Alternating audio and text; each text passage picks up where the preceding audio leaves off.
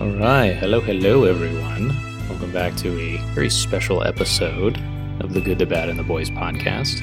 I hope you've been enjoying the last 2 weeks of time loop movies and the boys' search for the meaning of life. No better place to find it than on a movie podcast, in my opinion. We've got a very special episode for you today. Figured we'd top off our time loop movie discussion with an existential crisis. Nothing better than that. We got our good friend Landon. He's a literature major and a student of philosophy, I suppose. Someone we thought was very fit to join in on discussion of today's movie Palm Springs, starring Andy Samberg and Christina Milioti. Palm Springs is a movie about a young woman who, on the day of her sister's wedding, gets trapped in an infinite time loop with another guest at the wedding who has been there for presumably millions of years and has completely given up and just given himself to the same day existence of being in a time loop, an inescapable time loop. And the movie just sort of explores what that does to a person and the shenanigans that ensue because of that. It's a movie that we think sort of encapsulates the consequences of the time loop genre the best and explores just about every philosophy you can think of. At least everyone that has to do with life being meaningless, but we'll get into that. Anyway, this is Landon and the boys in our discussion about Palm Springs, philosophy, the meaning of existence, and you know Isaac's going to bring up Star Wars. That's just no question. Okay, hope you enjoy. We're live. What's up, Kings? Shall we begin? Hey. Yeah, I suppose to start, why don't you tell the audience, the audience being my mother, a little bit about yourself. Okay. Hi, Shelly. Hope you're doing well. What makes you qualified to do this? Wow. What makes me... I don't have any genuine qualifications. Perfect. I'm a student at UCCS. This is my final semester before I finish undergrad, and I'm pursuing a major in literature, but I have a passion for philosophy. So amazing. I study a lot of philosophy in my free time. Some things I like to do for fun is watch college lectures on YouTube, just to learn a bit more. Boring. No, that fucking sucks. I'm a nerd, you know. That's cool. Yeah, we figured you were the man for this job. Here we are, just watching shitty movies. Palm Springs. Yes. Yeah. Well, I'm familiar with with your guys' work. I don't know if you saw on one of the videos, I commented, I was all like, great content, unsubscribed or something like that. Oh, that was you. That was you. All right. I was wondering who that was. That's nice. Oh, man. Thank you so much. No problem. I'm still subscribed, you know. Oh, good. Okay. That's two audience members you introduced yourself to then. Heck yeah. Oh. Yeah, I guess so. Cool. Nice. So the format is, are we just going to only talk about Palm Springs? Palm Springs, the genre as a whole, and then sort of the philosophies behind it, the stories that, classic films, old myths that relate to it. Interesting. From a cinematic perspective, what you thought of the film. Yeah, the theories behind it. I suppose we'll start philosophy. Sure. Yeah. So should we start small and go bigger? So like start with the film and then kind of... Let's start with the movie itself. And just talk about it as a movie. Let's go analyze it. Yeah. Within our genre here, our little saga that we've been doing of time loops. How many time loop movies have you seen? Like Groundhog Day, Edge of Tomorrow? Groundhog's Day, Edge of Tomorrow, this pretty much.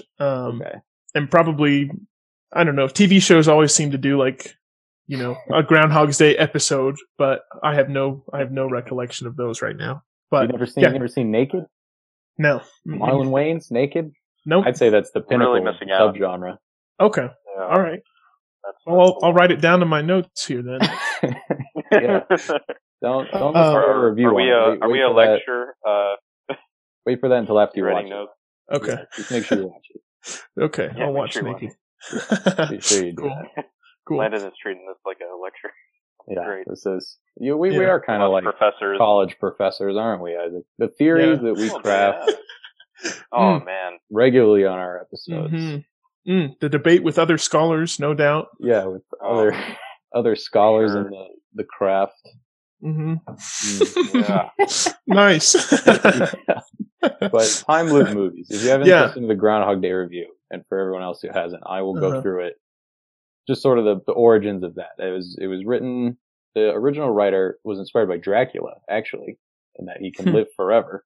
Just the concept of vampires, and he wanted to explore the idea of if an unchangeable person had infinite time, could they change, like as a person? Just nothing to do but self-reflect. Could an unchangeable person change?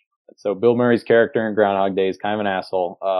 We've speculated he's like a reporter, right? Kind of like the asshole reporter. He's like a weatherman. But he thinks he's the shit. Yeah, all high and mighty. Puxatawny. Oh God. But yeah, we've speculated he spends like 10,000 years in this time loop on Groundhog Day. Oh, jeez. And eventually changes, and in becoming a better person, he escapes. So in Groundhog Day, it's kind of insinuated that his experience in the time loop was an act of God.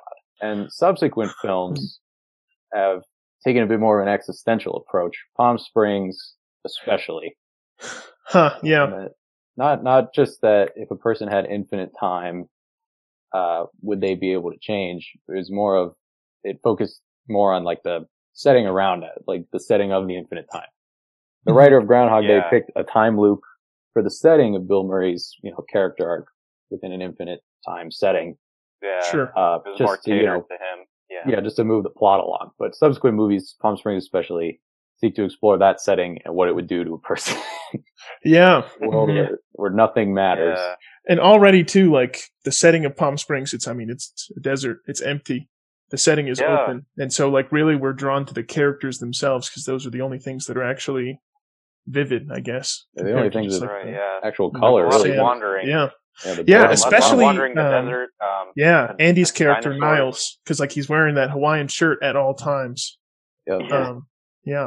Neat. Always got that on. Melodi's character is in like the bright blue. It's a wedding, so everyone's all dressed up. And the world around them is just like tan and black. And then the biker bike.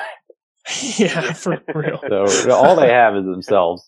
So it's cool. It's almost like watching kind of, I guess, that thought experiment of can the unchangeable change it's almost in a vacuum, not just frozen in time, but like in a straight up vacuum. There's nothing really. Yeah. And I think that adds to kind of the themes of nihilism that Sarah portrays. And we can get into that in a second. But let's touch on surface stuff for the film right now. Does that sound good? Yeah. I thought it was funny. I really enjoyed it. I liked it a lot. Yeah, it was a great tone. Yeah. I noted a couple setups and payoffs. The most, the most crucial one is like right from the very beginning. Andy, or Niles, I guess, has a keen sense of smell and like tries to impress Sarah by like, sniffing her and being like, but then sure enough, like towards the end when he's in his little belly of the whale, he like sniffs the fiance, Abe's pillow, and like notices the same perfume. So I thought that was it was a subtle setup at the beginning for an incredible payoff later in the film. Yeah. They even touched on it briefly the first time Roy starts hunting him. He gets shot in the back and he goes, "Roy, you fuck, I thought I smelt you." Yeah. In the desert. Exactly. Yeah. And it kind of also is a two-pronged thing because it sort of shows how long he's been in there.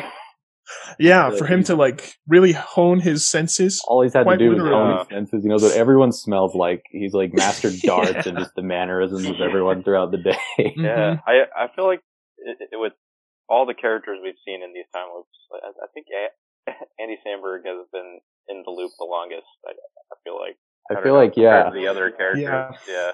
From everything we've seen, we watched the new Amazon one. Have you seen? No, you haven't seen the Amazon one, but there is a new one out on Amazon. We just watched and reviewed on Monday. With a map of tiny perfect things about like two 17-year-olds being stuck in a time loop. That one's kind of applied to be like a few years Groundhog Day, maybe like 10,000 max. But this one, he's like completely forgotten who he is. Yeah. Outside of the time his occupation. Yeah, exactly. Yeah. Forgets he has a dog. Yeah. Forgot he had a dog. Yeah. They reveal at the very, very end. Yeah. I thought it was interesting too. Niles' character was very, like you said, like he's probably been in there, like he's probably a little kooky. because he's. Oh yeah. A little bit, yeah. I mean, he's just. Well, he's even talking about ways that he's, even killed himself. And like all the different ways. Mm-hmm. Yeah, so he's already he's already progressed past the Bill Murray character. He's already I just feel like he's like, I don't know, from where Groundhog Day ended, and now he was like this guardian of his realm that he's stuck in. I feel like Andy Samberg is just even beyond that. He knows every detail. He is well versed. I think there's times where it even goes to like establish it, because I've watched some interviews with Samberg and Melody and the writer about like the making of the movie, and when they had first started making it, pitched it, and recording it, because the time loop genre, subgenre, weird, whatever it is right now, wasn't very popular until like 2017, 2016, right around this movie came out. It was like Groundhog Day, Edge of Tomorrow, and then maybe like another one. But right about when they were making this movie is when a bunch more started to come out. So when it was originally written, it was written with the intention of, like, it knows it's very, very close to Groundhog Day, and it wanted to make sure people knew that it was something new. And they said they got a little more experimental with it as production went on, because so many more started coming out around that time that they felt they could go with it. But they feel like they really wanted to make sure that this isn't just a Groundhog Day copy. And moments like that where it establishes that he's well past like where Bill Murray was in Groundhog Day and everything he learned there. And, I think one thing I've noticed for sure is like with Bill Murray's Groundhog's Day and Edge of Tomorrow, like, I don't know, I guess their actions, like they learned to choreograph certain actions, whereas this, I felt like you guys have said, they've kind of toyed with it, and like Niles has really played with like mannerisms and things like that. And he's I don't know, does that make any sense? Like for example, like Bill Murray, I remember, because there's always that dude that runs up to him. Is it like an insurance agent or something? Yeah, he just kind of goes through the motions. So so he doesn't talk to him quickly. Like a lot of theirs, I don't know. I guess what I'm trying to say is that I think that Palm Springs has a lot more rich detail than kind of the predecessors. If that makes sense. Yeah, a lot of niche detail. It's played for comedy, but it also serves a purpose within the story to show how long he's been there. He knows exactly what his girlfriend's going to say when he brings exactly. Yeah. At the same time as her, he knows how to like weave his way through the dance floor. He knows exactly how to get everyone to sleep with him. Well, that was my first note. It does go back to Andy Samberg equals smooth is what I wrote. And he's because I mean, he's just like, who knows how many days he spent trying to perfect that. Right. Yeah. And I think it goes back to the development of even the Groundhog Day script, of where they even wanted Rita, the love interest, to also be trapped with Bill Murray. So I feel like Palm Springs has taken that idea and just kind of soared with that aspect of where they don't get stuck in the loop. Actually, someone else gets stuck with them. Yes. It's almost like they're playing along. It seems they're really dived into the lore of all in the sense like Sarah is genres. like the Bill Murray, and then Andy is like the mentor, pretty much. Like he's, this is nothing new for him. It makes him, he certainly starts out as like this, he has it all together, he knows what it is, mentor figure. Yeah, super. As it goes on, you see he's like really not that, and he's just broken down to the point where... just a mere acceptance of everything. Yeah, he's mastered it because it's all he knows, and that's all he's willing to believe. Exactly. Anymore. Yeah, I think interestingly too, Edge of Tomorrow has their whole plot is like each day they're getting further and further to breaking out, because I don't know if you guys have seen the film, but essentially like aliens are causing this time loop, and they keep resetting the day to make sure that like they win the war or something. But each day like Tom Cruise like gets closer and closer to like their whatever secret hideout. And like I like the fact that this film, Palm Springs, has a more internal progression than it does an external progression. I mean, Sarah learns quantum physics, for Christ's sake. She's not, traveling to the Alps to look for a giant heart to, detonate. It's like, she's doing something I'd say probably more useful with her time than any of the other movies have been, like learning, acquiring new skills and things of that nature. Taking advantage of it. Yes, exactly. Right. Of the time. Yeah. Edge of Tomorrow it's not really my favorite resolution of all of the movies I've seen. In fact, I think Tiny Perfect Things might be my favorite resolution. The whole, astrophysics, trying to figure things out. This one is just like, oh, you just time it, and when it explodes at the right moment, I don't know. It wasn't as creative as I would have liked, but compared to the other like scenarios, I think it fits the theme of this movie and the tone and the sort of philosophical messages behind it. It's not really about that. Yeah, it's not about that detail. It's more about them, and like Landon said, it's internally reflective. So it's not really about the way things are going. It's more about like how they just deal with it. So, a lot of these movies, how they deal with it. Yeah, the endings have fit their tone very well. Groundhog Day was sort of like a lesson from God. Tiny Perfect Things, it was fourth dimensional manifestation-esque type stuff. Jesus. Edge of Tomorrow, they had like you said, Landon, they had a goal from the beginning. And this one, it's like nothing really matters. She just made sense of it, of the randomness. Yeah. And that was how they... Yeah, she found meaning in the randomness, I think. She made her own, Yeah. Yeah, definitely. Yeah. Well, I think, since we're at this point, should we just delve into the philosophy? Do it. Landon, cool. Lead the way. Sure. So I found kind of two clashing philosophies. Two docking philosophies? Yes. Yes. Is the video going to be on the... No, I mean, it's a podcast, so no, but if people watch the YouTube of it... They're going to see this. They're going to see some docking. The tips touching ideas. There's nihilism, which is Sarah's kind of philosophy, the meaningless of it all. And I think Niall's philosophy is near opposite, and that's like hedonism, kind of the ever extensive need for pleasure, the pursuit of pleasure. So, pleasure. Yeah, my reasoning for that is when at one point they're talking and he pulls out a little chocolate bar and he's all like, nothing matters before this point or what happens after. All that matters is the bite itself. And then he takes a bite of the chocolate. And I think that's sort of a hedonistic, philosophical view in the sense that he's just seeking the present gratifications of whatever he's doing. And like, truly, he has no consequences in this time loop. He's got no consequences whatsoever. He has to live with things that he's done. Yeah, exactly. But he's got no consequences. And I think it bred this sort of hedonistic, mindset where, well, I might as well just enjoy it since I'm stuck here anyway. He's kind of accepted his fate. Yeah. Sarah, on the other hand, is kind of the complete opposite. They're kind of an interesting foil to each other. Because Sarah is definitely nihilistic. I mean, I didn't keep a tally, but I would think that she has said the word meaningless in her performance well over a dozen times. Like nothing, I mean, it was pretty much, every time they actually had a serious dialogue, she'd bring up how it's just meaningless anyway. She's critical of love, yet she has agency. Whereas Niles is very accepting. We get to see Sarah's agency, where she takes responsibility of kind of her own action. She does take responsibility of her own actions, but also just responsibility in general. Like she does things. My first example would be when she hits Roy with the police car. Niles is pretty much just like, okay, I'm ready to get shot and wake up tomorrow.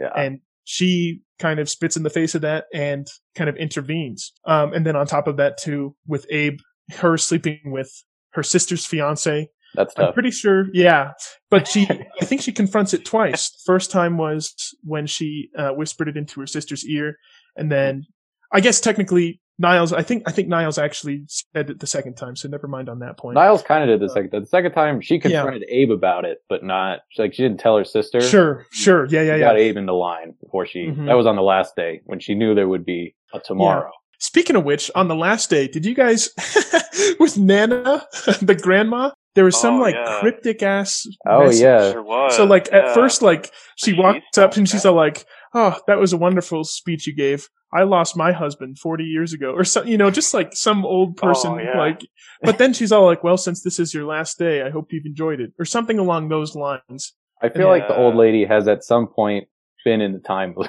Yeah, I feel the same. Yeah. Who knows? She might have some senile Alzheimer's, and brain that she's just totally looped in every possible sense of the word. Yeah. What if her Alzheimer's?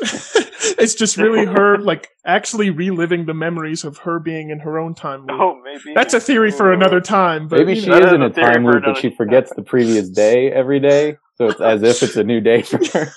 Oh God! Yeah, right. Well, boys, we did it. Man. We solved Alzheimer's. We cracked Palm Springs. And I want to ask you about, because I agree with your dissection of Melody and Sandberg's character Niles. His name is Niles, which sounds very similar to the Nihilist, but I see him more as an absurdist. And with you said he was a hedonist. It's sort of like an extension of the criticism of absurdism. Who is it? Albert Camus, whoever the fuck started it. Those are a lot of the things that I don't know how to pronounce. I can look it up though. Yeah, I don't know. 20th century French. He called himself a writer. He wasn't a philosopher. And absurdism sort of sprouted from his book, The Myth of Sisyphus. He never put any effort into delving too deeply into the ideas behind it, and he denied almost every conclusion that other people came to about his philosophy thing. But his behavior. It was his ideas of, accept things as they are, live in the moment, and the things that sort of lead to that instant gratification, hedonistic criticism that comes of absurdism, of accepting that, the dichotomy between, human consciousness and the desire to seek meaning and the meaningless world that we live in. I think that's actually, perfectly manifested in those dinosaurs, just that herd of dinosaurs that are just wandering, throughout this vast wasteland, and they don't have any consequences. They're animals. It's just they're just kind of living in the moment. They're just letting things be. It's just like I think that's what the dinosaurs kind of symbolize. Interesting. That hedonistic style. Yeah, that's what. So maybe the dinosaurs is like a symbolic reflection of. I think so. Niles' character, in a sense of like, it is absurd that dinosaurs are walking around and they might not be real. I think they even mentioned that, like, this might not be real, but it's beautiful. Like, we should enjoy it. Right? Yeah. Mushrooms are really nice. Of the whatever the time loop crack. Time is like kind of, I don't know. Creeping through. Kind of like Dark Souls, where time is just interlapping. There's like dinosaurs from the prehistoric era. Like time is fluid. And I think. Go ahead. Sorry. Oh no, go for it. I was going to say that I think Roy kind of had this similar conclusion to Niles, but almost through a different perspective. In the sense, like, he's in Irvine, right? Irvine, Washington, and he's like chilling. He's living in the suburbs with his family and stuff, and like. Niles comes and visits him when he's in kind of that belly of the whale state, and Roy's like, look at my kids. My daughter's, she's got like a little watering can and she's just watering a pile of shit. And he's all like, it's weird, but it's beautiful. Yeah. You can get better than this. Yeah. I thought that was just interesting. Like, I think there was more relation between Niles and Roy than, I think initially, I thought there was. Yeah, they have a lot more in common than maybe even Niles and, what's her name? Sarah, whoever. Yeah. Kristen Melody's character is. Yeah, Sarah. You had said that she was a nihilist. I do agree that she did start out as such on your description. You know the difference between existentialism and nihilism. More or less. More or less. Yeah. I feel like she did start out as a nihilist, sort of transitioned over into that existentialist thing, and that's what got him out of it. Yeah. And with the endings, I think that's why this ending served this movie so well. They get out because she spends probably years worth of time in the loop, just learning everything she can about astrophysics, and figures a way out of it. She sort of makes her own meaning, and the nihilists sort of disregard meaning as having any meaning. Yeah, I agree. The idea of meaning is arbitrary to a nihilist. Yeah, and Roy, in a kind of opposite sense of Sandberg, is looking at it from a more positive outlook, or even at first, I don't know. It's almost like the dynamic between Sandberg's character and Roy is, Roy started out just absolutely, totally angry about everything, angry about the situation, but then he found a good beauty to it with his family and in the moment he didn't realize before in the moment. And Sandberg, in a way, kind of does the opposite of where. Yeah, he gets stuck in the loop, but then suddenly he's starting to become more negative about it, more of like, nothing matters. But Roy is different in that perspective, I guess. I don't know. But, yeah, I think that's a really good point. I wanted to touch on, Taryn's point real quick. I think I'd agree with you that, Sarah initially starts kind of nihilistic and then moves to this existentialistic idea. Are you guys familiar with, Goodness, it was written during World War II, but it's a very prominent work for existentialism. Mein Kampf. Slaughterhouse? No, not Slaughterhouse 5. Okay. I think Slaughterhouse 5 has to do more with PTSD and war. But Bye Bye Mama, I'm off to Yokohama. No, it's a German. That one really racist Disney thing where like Donald Duck's a Nazi. No, it's not at all. It's actually it's a book it's a nonfiction account of a man that had lived through the concentration camps during the Holocaust. And there was I read that. I know what you're talking about. Yeah, I can't think of his name for whatever reason, but that's kind of what got me started on the idea of existentialism. Because we can kind of compare in this. I need to find the book title before I start comparing it. Otherwise, I am just going to be so. It's just going to sound so. I don't know, not good. Okay, while you look that up, I wanted to talk about. Have either of you heard of Jean-Paul Sartre? That is a very familiar name. His book Being and Nothing, where he sort of talks about what consciousness is, the absurdity of it, and like ways to find meaning in it all, like what it means. I was just looking at the philosophies behind this movie of existentialism, as this movie is filled with existential dread, probably more so than any of the other time loop movies I've seen. They have a lot more positive outlook on everything. But it says that, let me find it here. So individual beings, there's the being of itself and the being for itself. So the being of itself is like trees, animals, things that are not really self-aware. They are what they are, and they can't really change. And this was I should specify, this book was written in 1953, published in 1953. Okay. Way before Groundhog Day, way before this movie. Beings of themselves, plants, animals, inanimate objects, they are what they are. They don't change. Beings for themselves, conscious beings, are they're self-aware. And this plays into the themes of absurdity, that they actively seek meaning, but there is none for them, because beings of themselves can't really give them any higher meaning, because they're like higher thinking beings. And beings for themselves are also seeking meaning. They have no meaning to give. It's really just like them all making it up as they go. And a lot of times people, they seek to become beings of themselves, through like career paths and social groups and the like. He brings up a waiter, and that a person who's really passionate about their job as a waiter sees themselves as nothing but a waiter. And in that, they kind of lose their own identity. By kind of sacrificing for an alter identity, would you say? Sort of, yeah. They kind of sacrifice, I don't know, free thinking for purpose, I suppose. Okay, I see. Kind of like that. And I found a lot of similarities between that and like Niles. Most people at the wedding don't even know him by his name. He is constantly asserting who he is. He just got Misty's boyfriend. Because they're sort of the beings of themselves in this. They're, the sleepwalkers, the people reliving the same day every day. And they can't change, because the next day they go back to being the same. And Niles seeking to just sort of find a place in this world after having given up, any hope of escaping. He finds meaning in that sort of. He sort of sacrifices his own.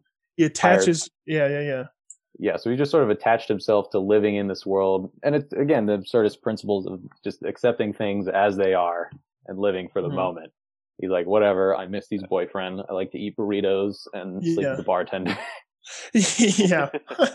Well, almost, it does go back to Jean-Paul's, of where he can't even remember his own occupation. So it kind of goes into that where the waiter even forgets his own identity. It's like, Niles has forgotten everything he was before being stuck in a time loop. Yeah.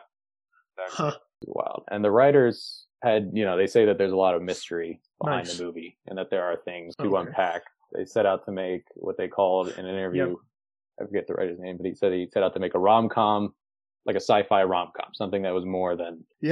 I think he did a brilliant job. Definitely. I wanted to touch, I think the ideas he presented of existentialism and absurdism, I think, do capture Niles' characterization very well. I did my homework, and I found the book I was looking for. So the dude's name, his name is Yeah, Viktor Frankl. And he published this book in 1946, just after the war, and it's called Man's Search for Meaning. And in it, he deliberates kind of his experience in the concentration camp, pretty much what he was looking at. I mean, they were treated like animals. Everyone was pretty much, they felt meaningless. There's one passage specifically that was kind of shocking when I read it, but there's a lot in that. First off, he says, like, whatever I write, it cannot compare to what I have experienced, which I thought was very profound in the sense that, like, no one can, you can't describe an atrocity of that level in any shape or form. Second off, though, going kind of back to my point, so the meaningless of kind of their existence. They have been forsaken by their creator in a sense. God has not come down to they've renounced their faith. I remember. They've lost their faith. He's just like, yep. Mm-hmm. And at one point too, they were thinking it was towards the end of the war. They were thinking they were going to be liberated by Christmas, and Christmas came, and then Christmas went, and people started dying left and right. And he writes, he doesn't think they died because of what they were doing in the camps. People were dying all the time. They were treated poorly. Nothing had changed in that regard. But they had lost hope in a sense that they truly gave in to kind of the meaninglessness of their own existence. And so he kind of started generating his own ideas, and his reasoning for his survival is giving himself this meaning. He said, like, he would be grateful, or, he would look forward to the stale, slice of bread he was given every day. And that was his meaning, is kind of looking for something, I don't know, beyond himself, I suppose, to attach something to make something of himself, so he doesn't get bogged down into this kind of nihilistic front that pretty much everyone experienced in those camps. The two, passive and active nihilism. Once you get to that point, you have a few options. It's sort of the first one's suicide.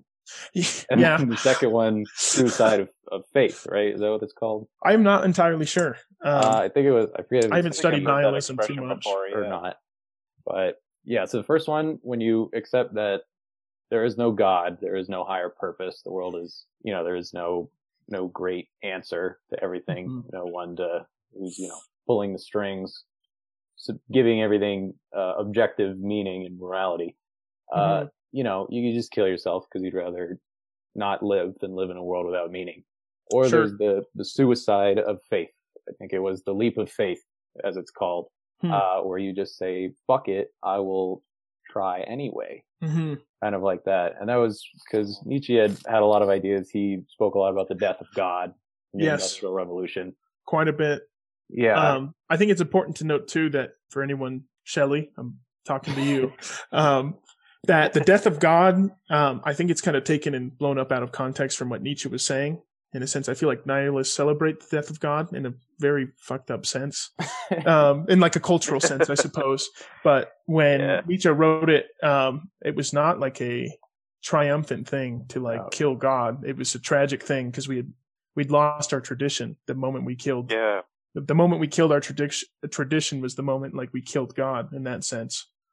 Up until that point when you started writing about it, a lot of people drew their sense of morality, their sense of meaning from their religion, from God. And as religion, began to wane a little in popularity, it was the death of God. And without that, a lot of people didn't have meaning. And he said that his interpretations, the nihilism wasn't about getting into that point, because he says that was the lowest point. It was about sort of getting into it so you can get out of it. He's like, you have to go through it. You have to accept that nothing matters, and then you can start making your own meaning. Yeah. All the characters are at different levels of that philosophy. Yeah. Yes. I guess the rock bottom is for sure. Yeah, and Roy even talks about it in the movie. Rock bottom. Yeah. Rock bottom. There is a bottom. Bottom. There is a bottom. Yep. But yeah, they find it in their own ways too. They did. Oh, for sure. Perhaps then it is more a transition from, what did you call it? The two types of nihilism? Yeah, the passive nihilism. Passive and active. Yeah, and active. Okay. Yeah. I don't think Sarah became a passive nihilist at the end of this. I think she started passive in a sense that it's meaningless, blah, blah, blah. But I think she transferred more over to existentialism towards the end, in the sense of she did make her own meaning through her own means. Sure. While Sandberg's character never really found his meaning. He sort of found meaning in her, which is also in line with whatever his fucking name is, Jean-Paul Sartre's being in nothing. He says that when people are presented with only beings of themselves, that they, eventually sort of become one. It's only when he spoke a lot about the look, he called it, is looking into the eyes of another being for themselves sort of reminds you of what you are. Yeah. Sandberg having spent, millions probably of years in here with nothing but beings of themselves, and then Roy, who kills him occasionally, sort of just forgot about it. But then through Melodi's character, he was sort of reminded that he found something to care about. He found a purpose and something became for himself again. Yeah. Well, they got there in different ways. They both. Yeah. I would say that. I think there can be a place to criticize Niles' kind of enlightenment, because he even talks about he likes the codependence. He wants that codependence, but that's not necessarily a healthy trait. But it is a purpose that he's given himself to, kind of at the end of the film. So there is some sort of growth, even though it might not be, the perfect growth. And it's meant to be comedic anyway. So I think they're just kind of trying to play that out.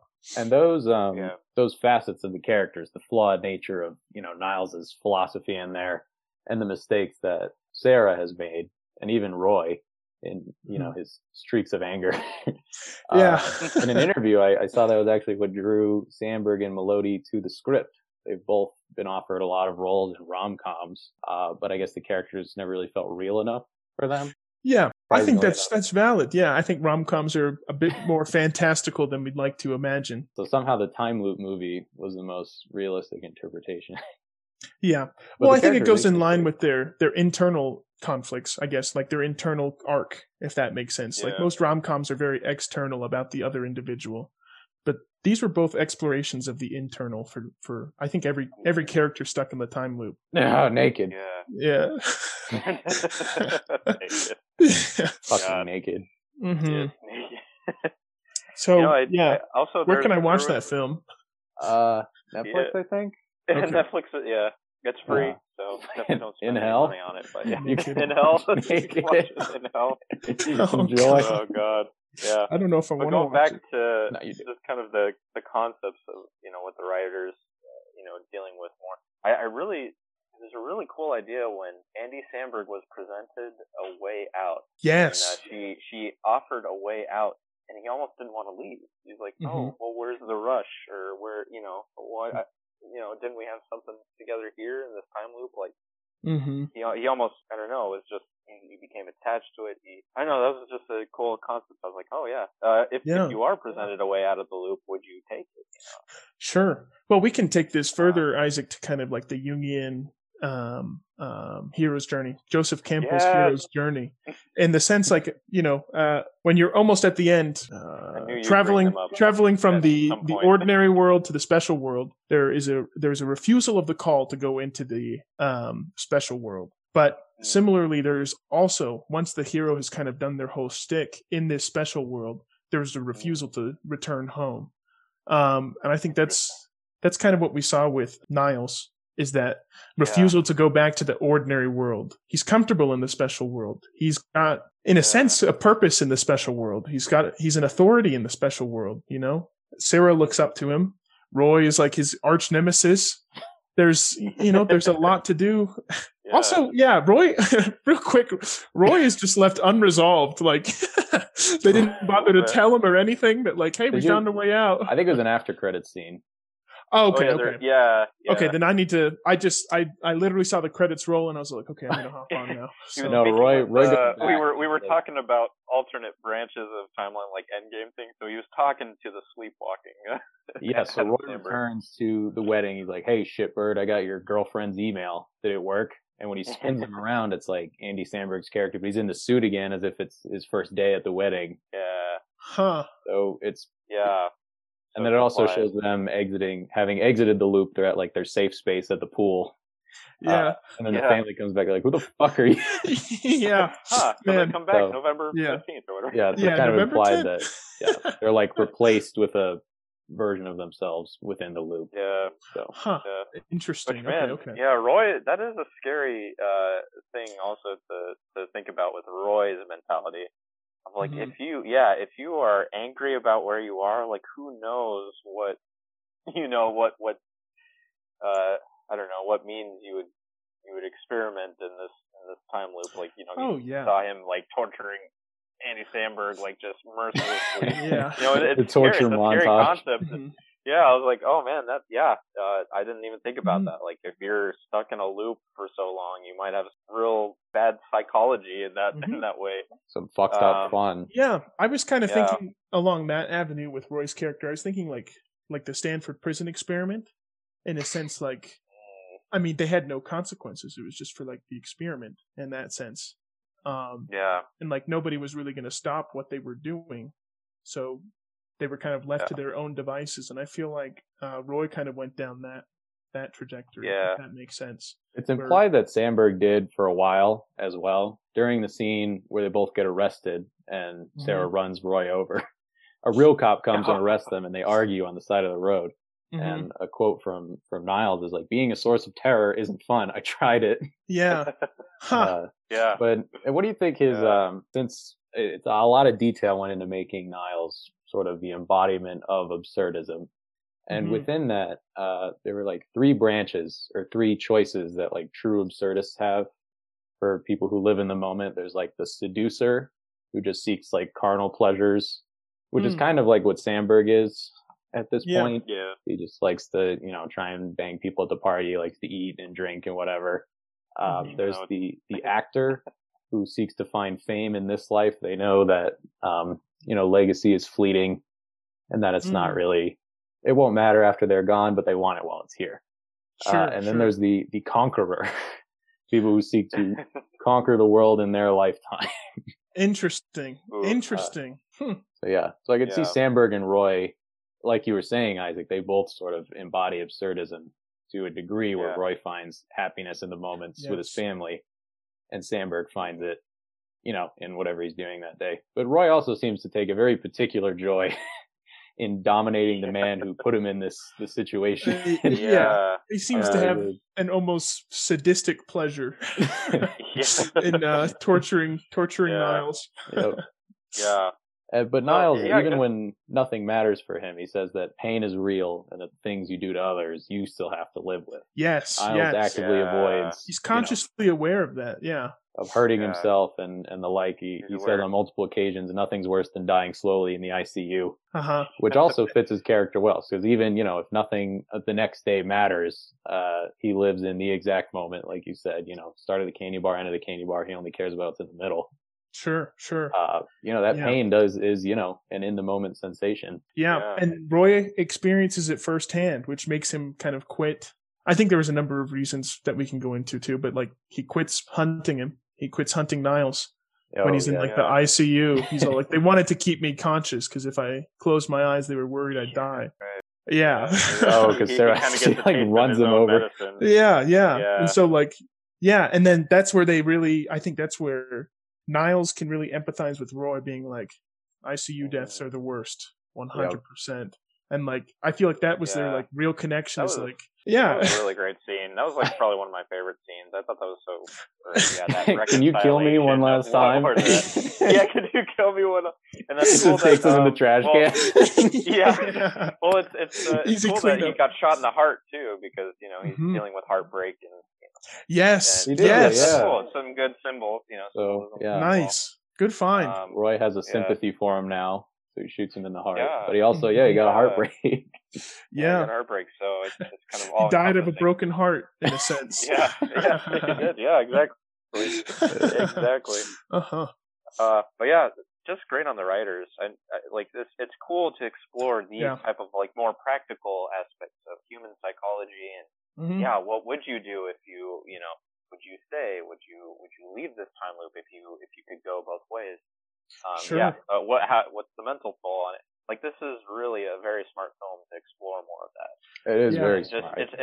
I absolutely want to watch it more times, at least once more, but for sure probably a couple more times, just because, I mean, there's so many little details, and conceptually too, I feel like this is better than pretty much any Groundhog's Day genre movie I've seen. I can agree. This one is really, it is really has gone beyond its predecessors It's like acknowledged kind of, it's given its homages to like, Groundhog's Day, but it's also taken it into its own hands and gotten creative with it. Yeah, absolutely. And I think too, I'm actually very impressed with Andy's performance too in this. It wasn't his over the top usual Samberg like hot rod craziness. Yeah, it wasn't the usual Lonely Island. This is a Lonely Island picture. It is. It's surprisingly. A different writer. Feel like it. Definitely a different performance from Samberg. And Christina Melody is great as well. She was in that Black Mirror episode where she was in a similar scenario where she's stuck in the Star Trek ship simulation. That was terrifying. Her. Yeah. Wow. Huh. Charlie X Star Trek. She's got very beautiful eyes. I put that in my notes too. Yeah, you wrote that one down. Very attractive. Yeah. She's pretty good. She is. She's very beautiful. And then there's J.K. Simmons, who he can just do no wrong. Mm-hmm. Oh no, it's perfect. JJJ himself. J. Jonah Jameson himself. Yeah. Have you guys seen him in Whiplash? Not seen Whiplash. Very good. I've seen the memes of him yelling. Whiplash, he's like the abusive band director. Okay. I've that heard one's of a good sure. psychology breakdown too. It's kind of about like negative reinforcement. Yeah. Yeah. Like he's hard on him because he wants him to succeed. Yeah, in that regard. He wants him to say too much. Yeah. Also too, the tone of this too, it follows the similar tones of the other ones. It kind of keeps the same format of like, it's a very euphoric, vibrant colored world where it seems fine on the outside, but on the inside there's a dread, a darkness around this of like these people being trapped.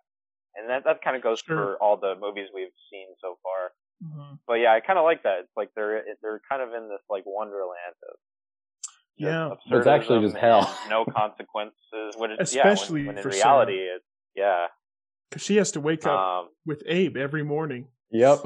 Which is like that is a real kick in the teeth if I've ever seen one, dude. and maybe it goes into play of like that idea of is heaven really a good thing, or is it does it end up being hell, or because it's living forever seems like a great idea, in a world without consequences. On paper, right?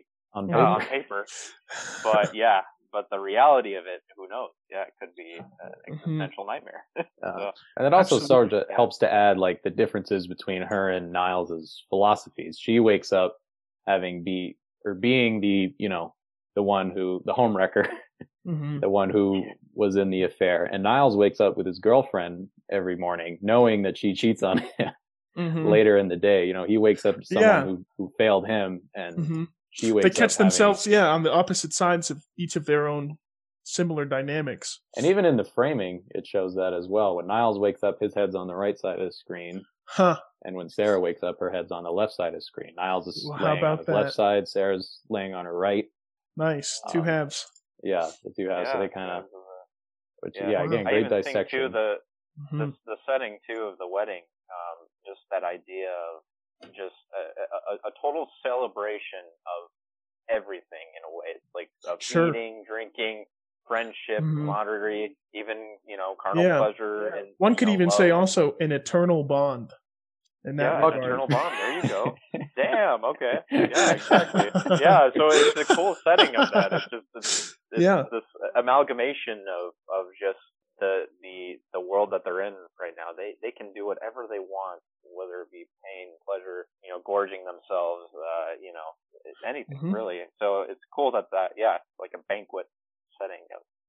Reminds me of anything you could ever want. What is it? Valhalla, is it? Where they're on the battlefield, they fight and die, and then they just wake up the next day and do it again. And fight and die. Do it again. Fight and party. I'll do it again. Yeah. How bizarre. That's such an interesting afterlife. As far as like, just as far as like, afterlives go. That's a very fucking, that's a brutal afterlife, dude. That's a wild one. That's straight up messed up. Like you have to, to die honorably. First you have to die in battle, but then you can die honorably forever in Valhalla. Well, yeah, it's messed up when we think about it now, but culturally back in the day, it's Nordic, with they loved warfare. That they loved death in a weird sense too. Weird way. Yeah, that was their culture. But it makes now that sense. we I think mean, about it, it's like, cold, frigid. They're constantly starving, constantly fighting for resources. They made their own value. And I mean that's really in all religious aspects. That kind of view. It's a cultural sense of. It's a cultural. What we think we want and what we need and what we need fulfilled. When in reality, is that really what? Like if we live forever? Interesting. So like afterlives are kind of a cultural, a reflection of cultural values in that regard. Yeah, perhaps. Yeah. And Palm Springs, it's culturally relevant in today's world. We're very nihilistic, more existential, hedonistic, I think, than we've ever been in human history, to be honest. Just with how everything is. I don't know. Maybe the 80s. In a way, it's like, in our capitalistic sense, we have everything we could ever want. We just want more money, more things. Like we just have an abundance of wealth here. And maybe we're just starting to become more existential because of it. I don't know. Maybe culturally, I don't know. Okay, lib. Up a good point. Okay, lib. I do think you bring up a good point, though. Is like 100 years ago, we would not be having the contemporary issues we face today, such as, the search for meaning. Necessarily say, really. The people search for meaning is the big one. Yeah, they had faith, and otherwise their lives were just so shitty that their meaning was to, till these crops every day or else starve to death. Yeah, I think it's odd now that our meaning is more politically motivated or driven in that regard. Yeah. Or at least that's what you see. That's what you see. Yeah. Socio-politically driven. Yeah. And just going back to our whole culture thing. What we view as what we think is as what our heaven is or what our we might be a little more existential right now. I definitely agree with that for sure. Yeah. Probably we're also hard for Palm Springs on this podcast right now. Yeah, dude. Dude, it's a good movie. It's a really good movie. It really is. On the topic of, you guys are talking about the faith of the Vikings. Sure. In that regard, one of the biggest criticisms of the absurdist philosophy, people say absurdism is just sort of like a shallow extension of existentialism. It doesn't really have enough grounds to hold its own as like a philosophical viewpoint. A lot of this comes from the falsification principle. So absurdism, big lessons, live in the moment, accept that nothing matters. The absurdist, dichotomy of seeking meaning and there being none to seek. A lot of the criticisms of this is that the falsification principle, that can you prove it's not there? And this is where faith comes back into play in a lot of the debate is, you can't prove God or, any higher meaning exists. So, that means it doesn't. And, so I'm just going to live this absurdist lifestyle, which we see in Sandberg's case turns into, the meaningless hedonistic one. And we see this argument come to a head at the end of the film when he refuses to leave, as well as in the argument against absurdism, where it's like, well, you say we can't prove God exists. You cannot prove that he doesn't exist. Sure. So why do you commit yourself to living this way as opposed to seeking something more? It's complacency, I suppose, would be in a way, the thing. So Sandberg is complacent in it. He, in his pursuits to, absolve himself of belief, he has resigned himself to believing that there's nothing to believe in, and that itself is a belief. Yes. And so Melodi's character is sort of the criticism of Sandberg, and that despite knowing that, there is no higher meaning that we can see, they say live in the moment, accept your immediate surroundings. She, dares to strive for something beyond those immediate surroundings. She wants to get out. The immediate time. There's more to it. Yeah. There's more to it. It's not guaranteed that there's more to it, but she tries. And it's implied that Sandberg tried a lot, but obviously not as much as she did, because he didn't figure a way out. Ultimately, he grew complacent. He gave up. Who knows how many years he had been in there. I mean, he could have been there. And he really had no reason to, at that point, And his approach is, millions and millions of years. Millions of years, for real. His approach to it was, that passive nihilism. He even says, lots of suicides, and then he whispers under his breath, so many. So many suicides. If there's a way to kill yourself, I haven't found it yet. So he took that, that other approach that, a meaningless world, he'd rather die than live in a world that's meaningless, but he can't die, so. Yeah. So now he's passive. Huh. So just another fun detail. I think that their characterization is really good in that it embodies these traits. Mm-hmm. The movie does a really great job of presenting it in both a comedic way and a thoughtful way. I agree. It's not down your throat of like, this is this is the message of the filmmaker, but it's definitely like, we can pick it apart. It's there if you're willing to look, I suppose. And if you don't want to spend hours watching fucking John Green philosophy videos, like I did after watching this movie. It's also a very funny movie.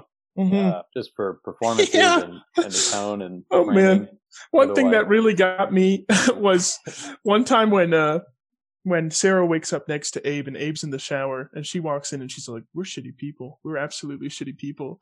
And Abe just starts sobbing. And his last line before it cuts to the next scene, he's all like, I'm just like my father. That's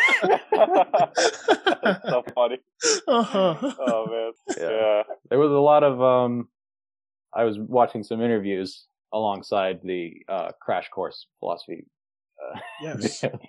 of Sandberg and Melodian. A lot of ad-libbing was done in this movie.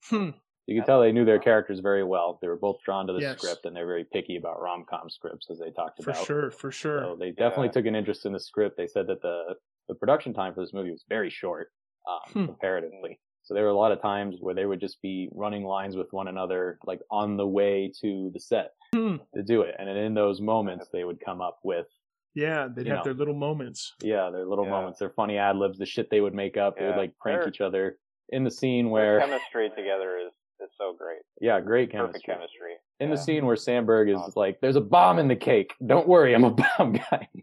And Melodi's character walks out dressed like a crossbow with the C4 on it. And Melodi's character walks out dressed like a James Bond villain. That wasn't planned. She picked that stuff up at a CVS. Awesome. It walked in. His accent hook was not planned. Oh man, so that's awesome. Definitely in the performances. It wasn't just in the writing and the themes behind the movie that drove it home, but the actors definitely. That's cool. And I feel the actors are almost the same person. Really, they're so witty. Both of them are. Really witty. Absolutely, Yeah. they really definitely understood the content and added to it. And I feel like these ad lib moments add to kind of like the genuine nature of kind of what the film is trying to get at, of these like characters, these people. They're people at the very end of the day, and like people don't read a script. Flawed. People kind of they do dumb shit. Dumb shit. Yeah, exactly. They dumb put shit. bombs in wedding cakes, Put bombs and then fire. But amazing. Yeah, and all I feel like they really captured like these are genuine people that we get to kind of have the pleasure of watching on the screen. Suffer in eternity. Yes, together.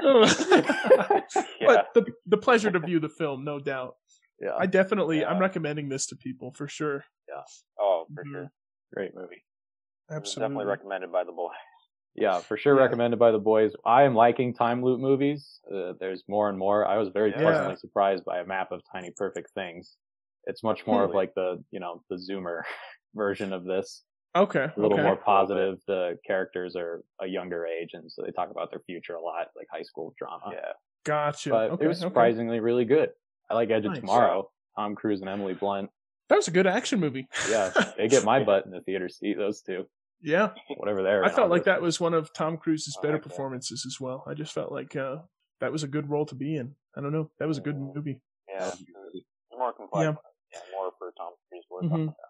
So why do you guys think that there has been such a resurgence or revivification of the time loop genre in recent times? Truly, why do you think like people are now really getting hooked on these sorts of films? I think Groundhog Day. Why do you say, guys? I'm just kidding. You said capitalism. Here we go. That's his answer to everything. I asked him why, in an earlier, review of something. I was like, Isaac, why is Howard the Duck such a bad movie? He's like, capitalism. That did it. Oh man, that's good. That did it. Yep. Leave it to the MCU. Leave it to the Californian. California. Liberal. Oh man, that's funny. Oh man. But yeah, well, I mean, a good question. I don't know. Even Isaac, though we joked about it, I think know. Isaac's kind of maybe not the broad blanket of capitalism, but I think there's there's some critiques that the movie or the genre itself is making towards maybe the monotony of everyday life. I think so, yeah. And also like just the more we discover about our universe too, like just scientifically, in a way it's sort of disappointing if you look at it in a certain sense. I think a lot of people look at it in more of an existential sense of like, oh, we kind of figured out how the universe works. And we don't, and it's kind of disappointing, I guess. We figured out where the universe works. What's God's address? What's God's address?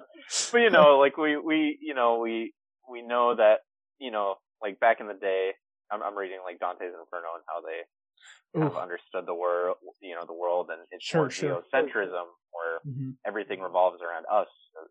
We are the central focus. There's meaning behind that. How fucking pretentious. Very pretentious.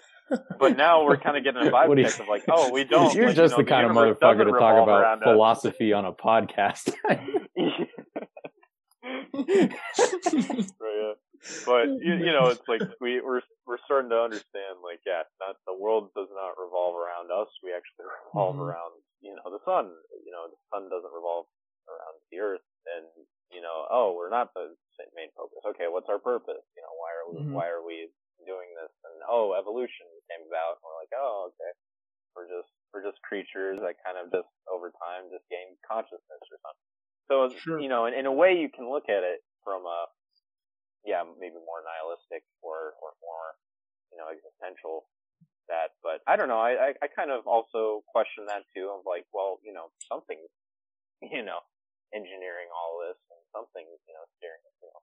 I'm not to go into Star Wars, but there is I'm not going to go into force of as physics, he turns into. Yeah. I'm not going to go into Star Wars.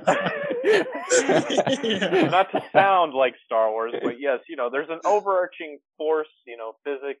Something is causing all this. So I don't know. I want to look at it more positively. I guess I'm more of that character in Andy Samberg trying to figure it out and trying to, I look at it more of a bigger, broader picture myself, and that kind of helps me with my existentialism, I guess. Sure. But I don't know. It's not for everyone. I know a lot of people are a little disappointed on the reality of life. I can see why you'd like the map of tiny perfect things ending better. When they find the meaning, that's when they get out. Whereas in this movie, even if they were to find meaning, that would not guarantee their escape. That would not get them out. Sarah tried too. She did. She tried the Groundhog Day solution. A change of character. And, a little bit. She did. She went that route. But even at the end of the movie, they still kind of go through life together, still in the same existential mindset. Like they're still in the neighbor's pool, not really worrying about consequences. They kind of just, I don't know, accept it even in the real world too. So interesting. I don't know, but yeah. So yeah, I definitely like even Groundhog Day. I kind of even like that ending better of like finding meaning and being the guardian of everything and finding the positivity of things. So that I like that more, but it's not everyone's cup of tea. I think that answers your question, Landon, as to what the resurgence is, because Groundhog Day was so original that people, any other movie that featured a time loop was, even we did it too in the last 2 weeks that we've been making these videos about time loop movies. We've compared them all to Groundhog Day. But now there are much more movies, which they even talked about during the production of this movie, that there was just some sudden renaissance of the genre, the subgenre, a weird thing. And like we talked about in the rest of the movies, each one has its own interpretation. I don't think time loop is its own genre, really. It's more of like a storytelling tool. Okay. I can get behind that. Yeah, so time loop, and it's not, a concept beholden to Groundhog Day. More people started to realize that, and what they saw that they could take the story in different directions. Groundhog Day had, its lesson. Map of Tiny Perfect Things had its moral.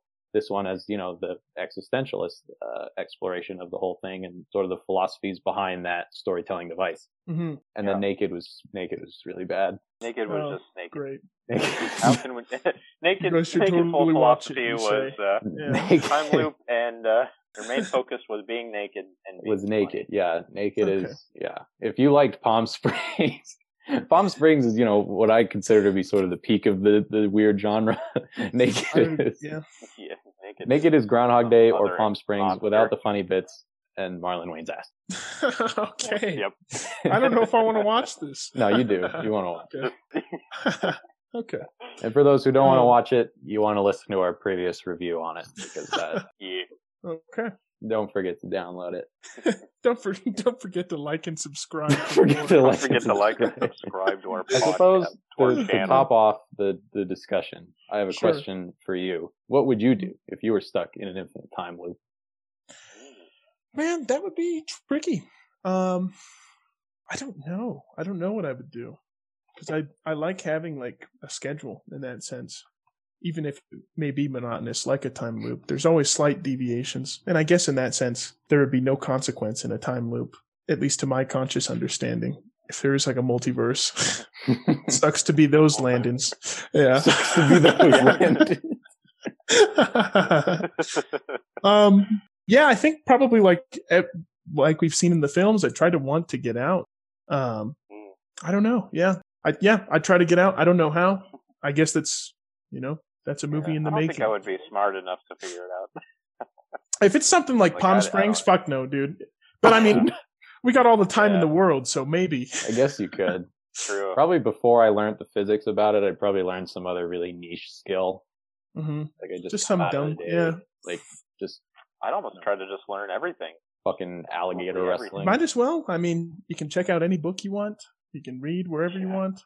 You can, I don't know. You can do so much shit. I think we had a much different interpretation of the opportunities a time loop presents. First thought was any book you want. I think one of my first thoughts was just definitely Acts of Terror. Acts of Terror. As a citizen of the Denver metro area, I find, Killdozer to be a local hero. And I could certainly try and emulate that. I'm going to look up Killdozer. You haven't heard of Killdozer? You guys haven't heard of Killdozer? He's a sort of a local hero. He's a man of the people. He was just fucked over by like his bank and his landlord. He owned like a car shop or something. Is this the dude that took an ATM? I've read. This is the dude who took like I forget what it was. I think it was like some construction vehicle. Oh my god! And he made a tank, and he turned it into a tank, and he just like, and he just drove through the business, like the banks and just everything that ruined him. This is a cry for help. That stuck in a yeah. This is just one of the many multiverses. Well, he's stuck. Oh man, how strange. But yeah, I think that poses a good question. Definitely try and sleep with Isaac. Also, yeah. I mean, we talk about like, God damn it. Oh man, too good. Thank you. Wow, I dread that sleepwalking Isaac. Anyways, but also I think there in some semblance too. We think we have all this opportunity to do everything, but really there are some limitations, due to like traveling or due to, certain things that you can't get done in a day. I don't know, I'm trying to like think of examples, but like if you're wanting to, I think they did it in Tiny Perfect Things. They were flying to, they're flying internationally, but they hit the time zone, so they couldn't time it right, and they just end up, waking back up in America. So I don't know. There's certain like limitations, unfortunately, that you wouldn't be able to like. I don't know. Sure. It seems like with Palm Springs too, the mechanic is that as soon as you close your eyes or die, like as soon as you go to sleep. You're right. Yeah. It was the same in Groundhog Day. In Tiny Perfect Things, it was when the clock struck midnight. The same sort of on the schedule principle applied to Naked. Oh, interesting. But with that said, I suppose I would prefer the one where you would have to close your eyes or die to wake up. Because in Palm Springs, Andy Samberg one time smoked a bunch of crystal meth and made it all the way to Equatorial New Guinea. Uh-huh. So I think if you just got into meth, you could probably get a lot more done. You could probably get more done. Absolutely. And your brain chemistry resets at the start of the next day, so no biggie. You wouldn't be addicted to anything. Mm-hmm. Right. True. If I was in the time loop, I'd just use heroin. Wow.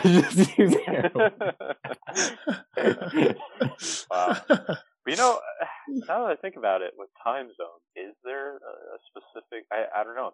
I guess it works kind of different in every movie as to what applies to that. Sure.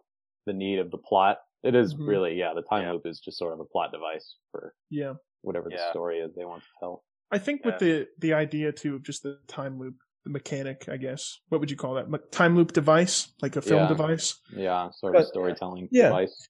I think it kind of serves as a greater purpose for kind of the masses in the sense that we do kind of live monotonous lives the more we grow up. I mean, we're going to be working 9 to 5s, 40 hours a week. Like we're going to be living the same day more or less over and over and over again. So I think some of these movies have a very kind of profound examination of kind of our everyday life, if that makes sense. Not so much, we're not news reporters or we're not having a wedding, but every day more or less for us is relatively the same as we work and kind of live our lives. And so I think it's an interesting commentary too, kind of on the human condition, in the sense we grow up, and then once we reach a certain age, we're pretty much into adulthood where we work a job until we retire. And it's that kind of, that's a time loop of our own in that sense. So hamster wheeling until we die. That does bring up a question I wanted to ask you. So the time loop, the day-to-day lives that we live in, or the time loop device in a movie, it's, just sort of shows the meaninglessness of the universe around us. And it's, within those constraints that you have to find your own meaning and whatnot. Within what Albert Camus, whatever, the guy who did absurdism, he stated in his book, you must imagine that Sisyphus is happy. The myth of Sisyphus, the man who has to push the boulder up and chase it back down. He says that in those moments when the boulder is rolling down and he's chasing it, he's free from the labor, from the task prescribed to him. He is no longer the, as John Paul Cart would have put it, whatever the fuck it is, the thing that is the being in itself. That's what it is. He's no longer a being in itself. The guy pushing the boulder. He is a being of himself again. And so he says that Sisyphus is sort of the absurdist hero, and that you imagine that Sisyphus is happy and try to be like Sisyphus. What are your thoughts on that? Man, that's interesting. That's a weird. Assume Sisyphus is happy when the assume Sisyphus is happy. Well, let me ask you. Story is when you've worked a long ass shift, 9 to 5. Are you happy to fucking go home? Are you happy to go home and take that responsibility off your shoulders? I don't know. Now I'm starting to question whether or not this bit was written by Albert Camus or if it was like edited by Jeff Bezos or something. You should be happy in this. You must find joy in it. This is rewriting our. Because that's all you got. Sure. All you got. Well, I don't know. Maybe after a while, I don't think we have enough study on the human psychology of like what our brains will, how we will function. If we're in our jobs like millions of years from now, I don't know. Maybe we'll find monotonous pleasure in it. I don't know. Yeah. I don't know what you guys' thoughts were, because the movie, Andy Samberg is kind of the absurdist hero in this. He is Sisyphus. That's true, yeah. But in the movie, happy Sisyphus. his idea is also presented as the wrong one. Yeah. What are you guys' thoughts on that? Absurdism as a whole. Yeah, I'm not entirely sure how I feel about absurdism. I feel like I need to research it more to generate an articulated opinion on it. What the fuck are you here? But hey, man, I like Stoicism. That's my philosophy. I like to study, but wasn't a lot of that in Palm Springs. No, not really at all. Which is fine. I'm sure there's going to be another time. Is that your meaning, Landon? Is that what you find in Stoicism? How you find purpose? Yeah, I'd say so in a sense. Yeah. A lot of Stoicism is kind of the acceptance and acknowledgement that death is like a natural part of life. It's like the inevitable consequence of living that you will. Yeah, well, that's I think Jediism derives from Stoicism. I think Yeah. But yeah, going back, I guess, to the question of absurdism, I don't know. It's a strange, I think it is a strange philosophy, and I do see the argument or the critique that it is, in a sense, kind of a sloppy extension of existentialism, perhaps to an extreme degree of existentialism. But I don't know. Maybe, I don't know, maybe absurdism is let me the get back result to you. of existentialism, or the acceptance of existentialism. It's like more of the results and more of the actions, or I don't know. This is an MP3 podcast, so there's no visuals. But in the video webcam we just see it right now, as I asked Landon this question, his lens is lit up with the Google screen. He's like, let me for real. Let me do some research on it. You know? Well, if Stoicism is accepting death as a part of life, pull that up. There's definitely none in Palm Springs, since they can't die. Exactly. That's a huge facet of Stoicism. Okay. So what are you saying? I was laughing at Landon's response to the question. He's like, and then the Google lights up. That's hilarious.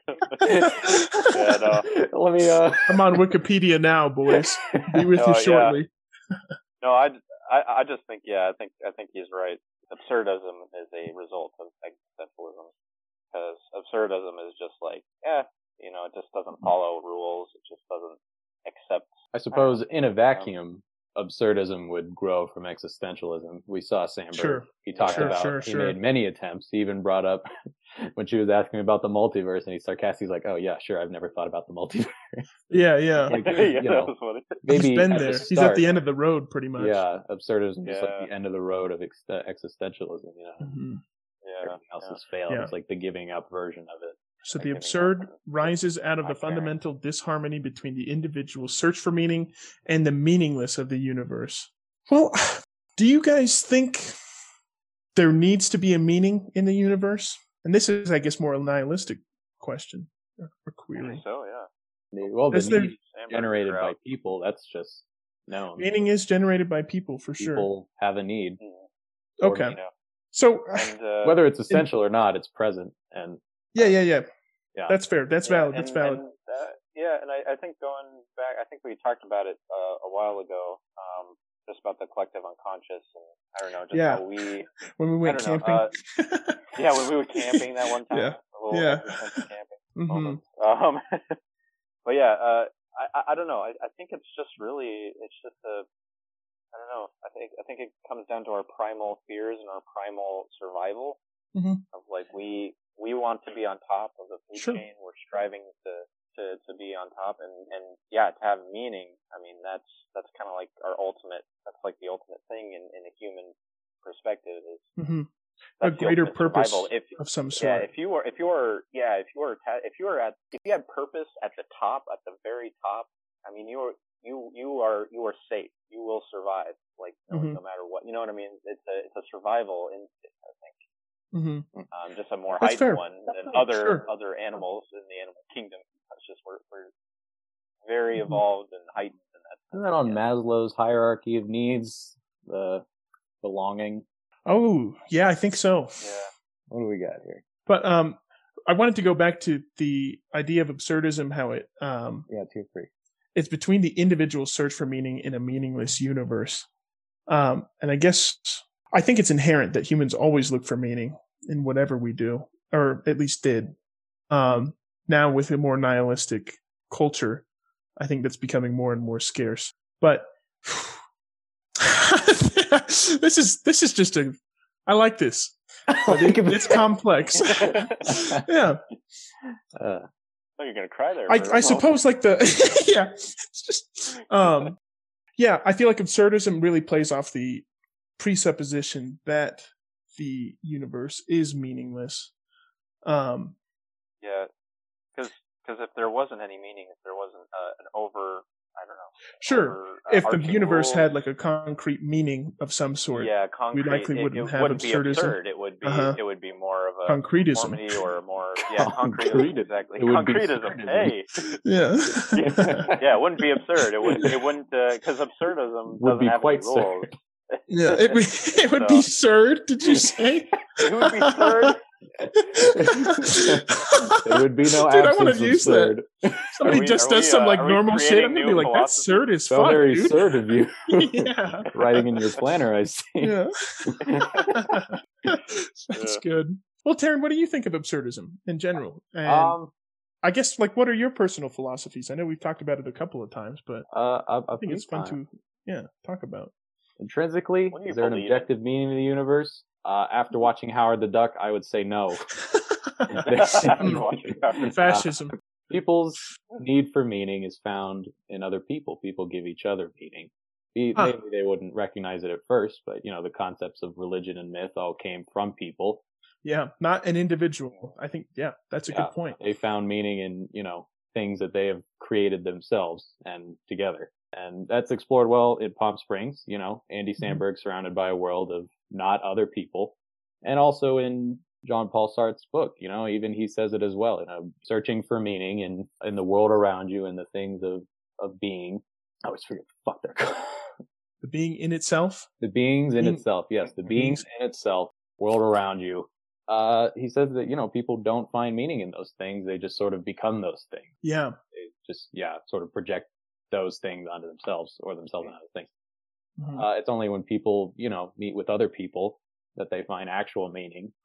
Other people seeking meaning. It's that search that is the meaning, which I think, Melodi's character of Sarah embodies as well. Her meaning is getting out, even if it's not guaranteed she will, even if it's, sure, it's not. She's willing to blow herself up to try. Like she's he is wearing a C4 vest at the end of the movie. Yeah. She's I really felt bad for that goat. Like, where did that goat go? Into an infinite time loop. Oh man, don't do that. But then she used it for mm-hmm. Yeah. But that was my interpretation of both the film and from all the readings I've done about that that's the human condition, is the mutual search for meaning. It's something only humans share with one another. Yeah. I don't think the universe really has meaning to offer other than what people make of it. I'd be inclined to agree with you there. I'm taking the 4D, 4-dimensional approach. I think there's a overarching meaning. We just don't see it yet. Isaac searches the stars nightly for a Millennium Falcon to pull up. I do, yes. The Force. The fucking, all around us. Like Luke in Tatooine, when he's like looking at the multiple moons. Maybe I'm more of a stoic. I don't know. Maybe there's gotta be something out there. Instead of looking at the two suns, Isaac looks at some hobo fight on the LA streets. Well, I feel like Star Wars still limited. Just my hair. We're gonna fucking Twinkie. Yeah. I just feel like our discoveries of the universe are just still not, like, we'll never see like the end results of our universe. So I don't think we can't really prove there's not something out there, but that is itself the biggest critique of absurdism. It's like at the end of the day, we don't know what we don't know. You can't be sure that we'll never know it. Exactly. Yep. And that is I think Isaac's I like the hopeful. Yeah. I'm a more optimistic person, but a little more of that existentialist. He has more like what Sarah has, or like, I'm not gonna give up because Samberg decided to. Yeah. I like that. I read I'm not gonna give up because the boys are giving up right now. Diamond hands. Boys want to be nihilistic. GME to the moon about it. I will watch Howard the Duck every day as long as it takes. I will play All War as the Cartel many times in a row. Honestly, I don't blame you for having that outlook, Taryn. After all the things, I've put you through with this podcast. The monotony of day to day. My day to day loop is just the worst entertainment mediums I can find. There is no spark of hope in Taryn's life. I'm so sorry. Oh, wow. That took a turn, folks. That took a turn. This will be the final episode of The Good, the Bad, and the Podcast. Final. As we all just decide to let's just move on. Just move into the Alps, become like hermits. We're gonna fucking found our own temple in the Colorado Rockies. Isaac's like living in the Hollywood Rocky Mountain monasteries. I read this book. You guys know Stephen King, right? Thanks. But I read this book called The Gunslinger by Stephen King, and it's like his magnum opus. It's part of like a 7-part book series that he has. But towards the end of the book, he has a really cool monologue with the antagonist. He's called the Man in Black, and he's like this mystical wizard-like figure. He like brings people back from the dead. He plants traps that are spells, kind of in the path as like the protagonist is trying to hunt him down. But finally, the protagonist catches up to him, and he's pretty much talking about, he wants to know about this thing called the Dark Tower. And it's pretty much like at the center of every world is the Dark Tower. I considered doing this movie for one of the bad movies. Oh, yeah. It's a shit movie. It is an absolute garbage movie. But the books are well worth the read, in my opinion. But anyway, so... Yeah, I have the first one. I'm ready to read it. Oh, yeah, dude. Then you gotta read it. Yeah, it's so good. Don't worry, Landon. You'll see your recommendation come up on this podcast. Hooray. But yeah, so he talks to the Man in Black, and the Man in Black responds with him through a monologue saying that, like, the greatest mystery of life is not life itself, but size. And he takes the analogy. No. He takes the analogy of like a chick in an egg. And picture the chick breaking out of that egg, just as we inevitably will try to peck out of what we perceive as the observable universe. And what does that chick find outside the egg? A vast new world full of different things that had never been conceived before by the chicken. Take a fish being pulled out of its blue existence. Well, take a fish being pulled out of, the blue lake, and how this blue existence has now been turned upside down as it's yanked from its cozy home into a new world with bipeds in an environment that suffocates it. What would we find at the end of our universe? Would we find a door? Would we have to crack out of it, much like the chick would for an egg? It's not life itself that is baffling, but the sheer size of what we're living in. Because if that is the case, if we are kind of this chicken and egg, who's to say we're not an atom on the tip of a pen? Who's to say that our entire existence, because size is so grand and so minimal in every aspect of science, that we could be on this pen tip, and with one fell stroke, I could have just eliminated, millions of existences in that regard. I don't know where I was going with this. That's an interesting perspective. Are you talking about stoicism again? God damn it. No, Palm Spring, but size. That's what defeats us. Oh, yeah. That's what baffles us the most. Yeah. Not necessarily meaning, but the incomprehensible size. We are so small in the grand scheme. How could there not be something greater than us out there? Well, maybe Palm Springs is a warning about what Landon just said about go too far outside the realms of existence and whatnot. And I guess Andy Samberg, I don't know, maybe it's just a warning. Yeah, I don't think we want to go beyond. Don't be like Niles. A lot of these time loop movies that we've seen go kind of out of their way to establish the setting as intentionally small. In Groundhog Day, there was the blizzard that keeps him in town. So not only is he trapped in the same day, he's trapped in the same town. Mm-hmm. In Edge of Tomorrow, if Tom Cruise gets too far from the group, the aliens can pin him down and suck the time resetting out of him. Yeah. So he has to, hustle all through fucking Omaha Beach and get everything right. Mm-hmm. He's within his constraints. In the map of Tiny Perfect Things, they never leave that one town except for the one scene where they fail to escape. And even in Palm Springs, they're in a resort in the middle of the desert.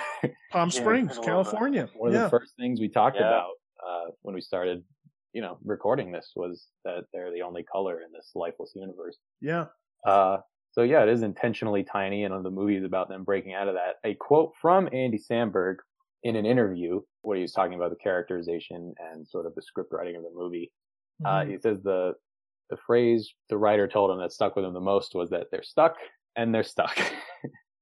They're stuck within the time loop, and they're also stuck within themselves. But that may be another reason that, these movies may be growing in popularity, and that existentialism is, and same thing with the themes of absurdism, and what you guys talk about, the hero's journey, that failure or that hesitation to cross over. Yeah. The refusal to return. We are kind of on the cusp of breaking that, what space calls the great filter, becoming, sort of a next level civilization, escaping our tiny blue planet. That's all we've known up to this point.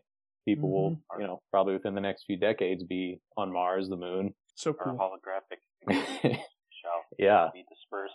So this is just sort of like it is kind of like a barrier. It's we're coming to the end of a plateau, and we're about to start going up the hill again. Either we're going to drop or we're going to head up. Yeah, or keep going up. Mm-hmm. And just like Andy Samberg, a lot of people have hesitation about moving forward. Oh, absolutely. Well, I think that's one thing that the hero's journey captures perfectly well is like the individual, in the sense that like most movies, most films you see, people are very unsure of themselves. I think for the most part, I would say Sarah is the hero in this film, or at least the protagonist.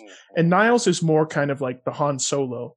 Like he's been here, done that, like he's the experienced mentor that Sarah needs to kind of get through this special world. He's kind of like the antagonist too, because he's the voice in her ear that's like telling her to just give up.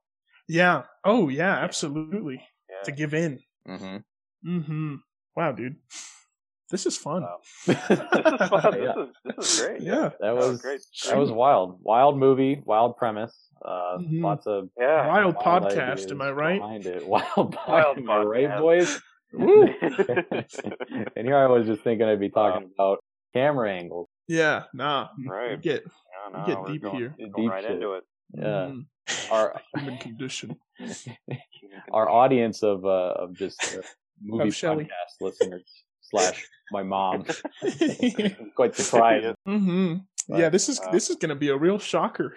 I think so. All right. Well, any other revelations from Palm Springs, boys? I know this goes without saying, but spoiler alert.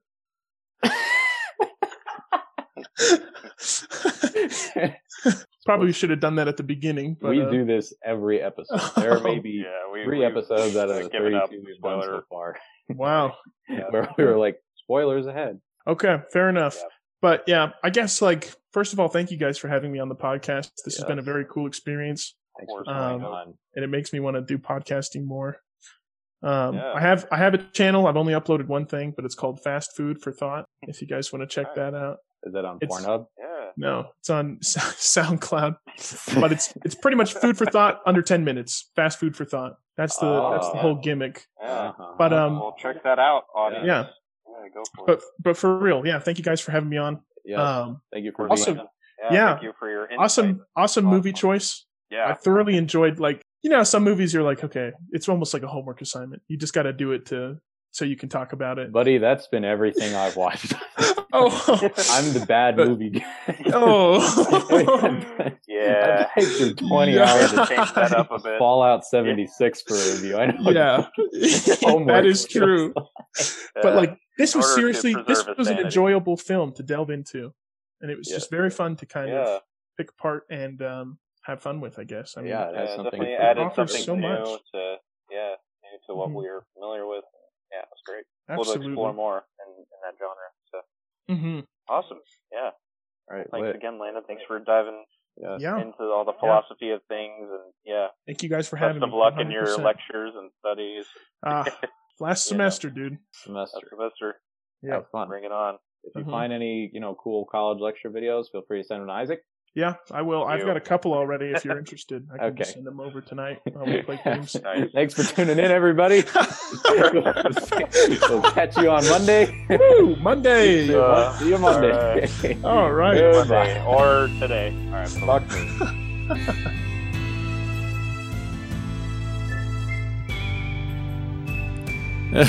Okay. Hope you all took your edibles for that one. Thank you so much for listening to this episode of the Good, the Bad, and the Boys podcast. Thank you so much to Landon, the philosophy guy, for joining us. And thanks so much to Shakira for being you. Know anyone who would like to guest star on the Good, the Bad, and the Boys podcast, or if you think you have something interesting to say about your favorite movie, television show, or video game, be sure to hit us up on social media or our email address. We'll have all that linked below the episode here. The boys will literally talk about anything pop culture with anyone. If you listen to our last episode, we talked about the Burgess verse and how to turn a teen rom-com character into a superhero villain of the fourth dimension for 20 minutes.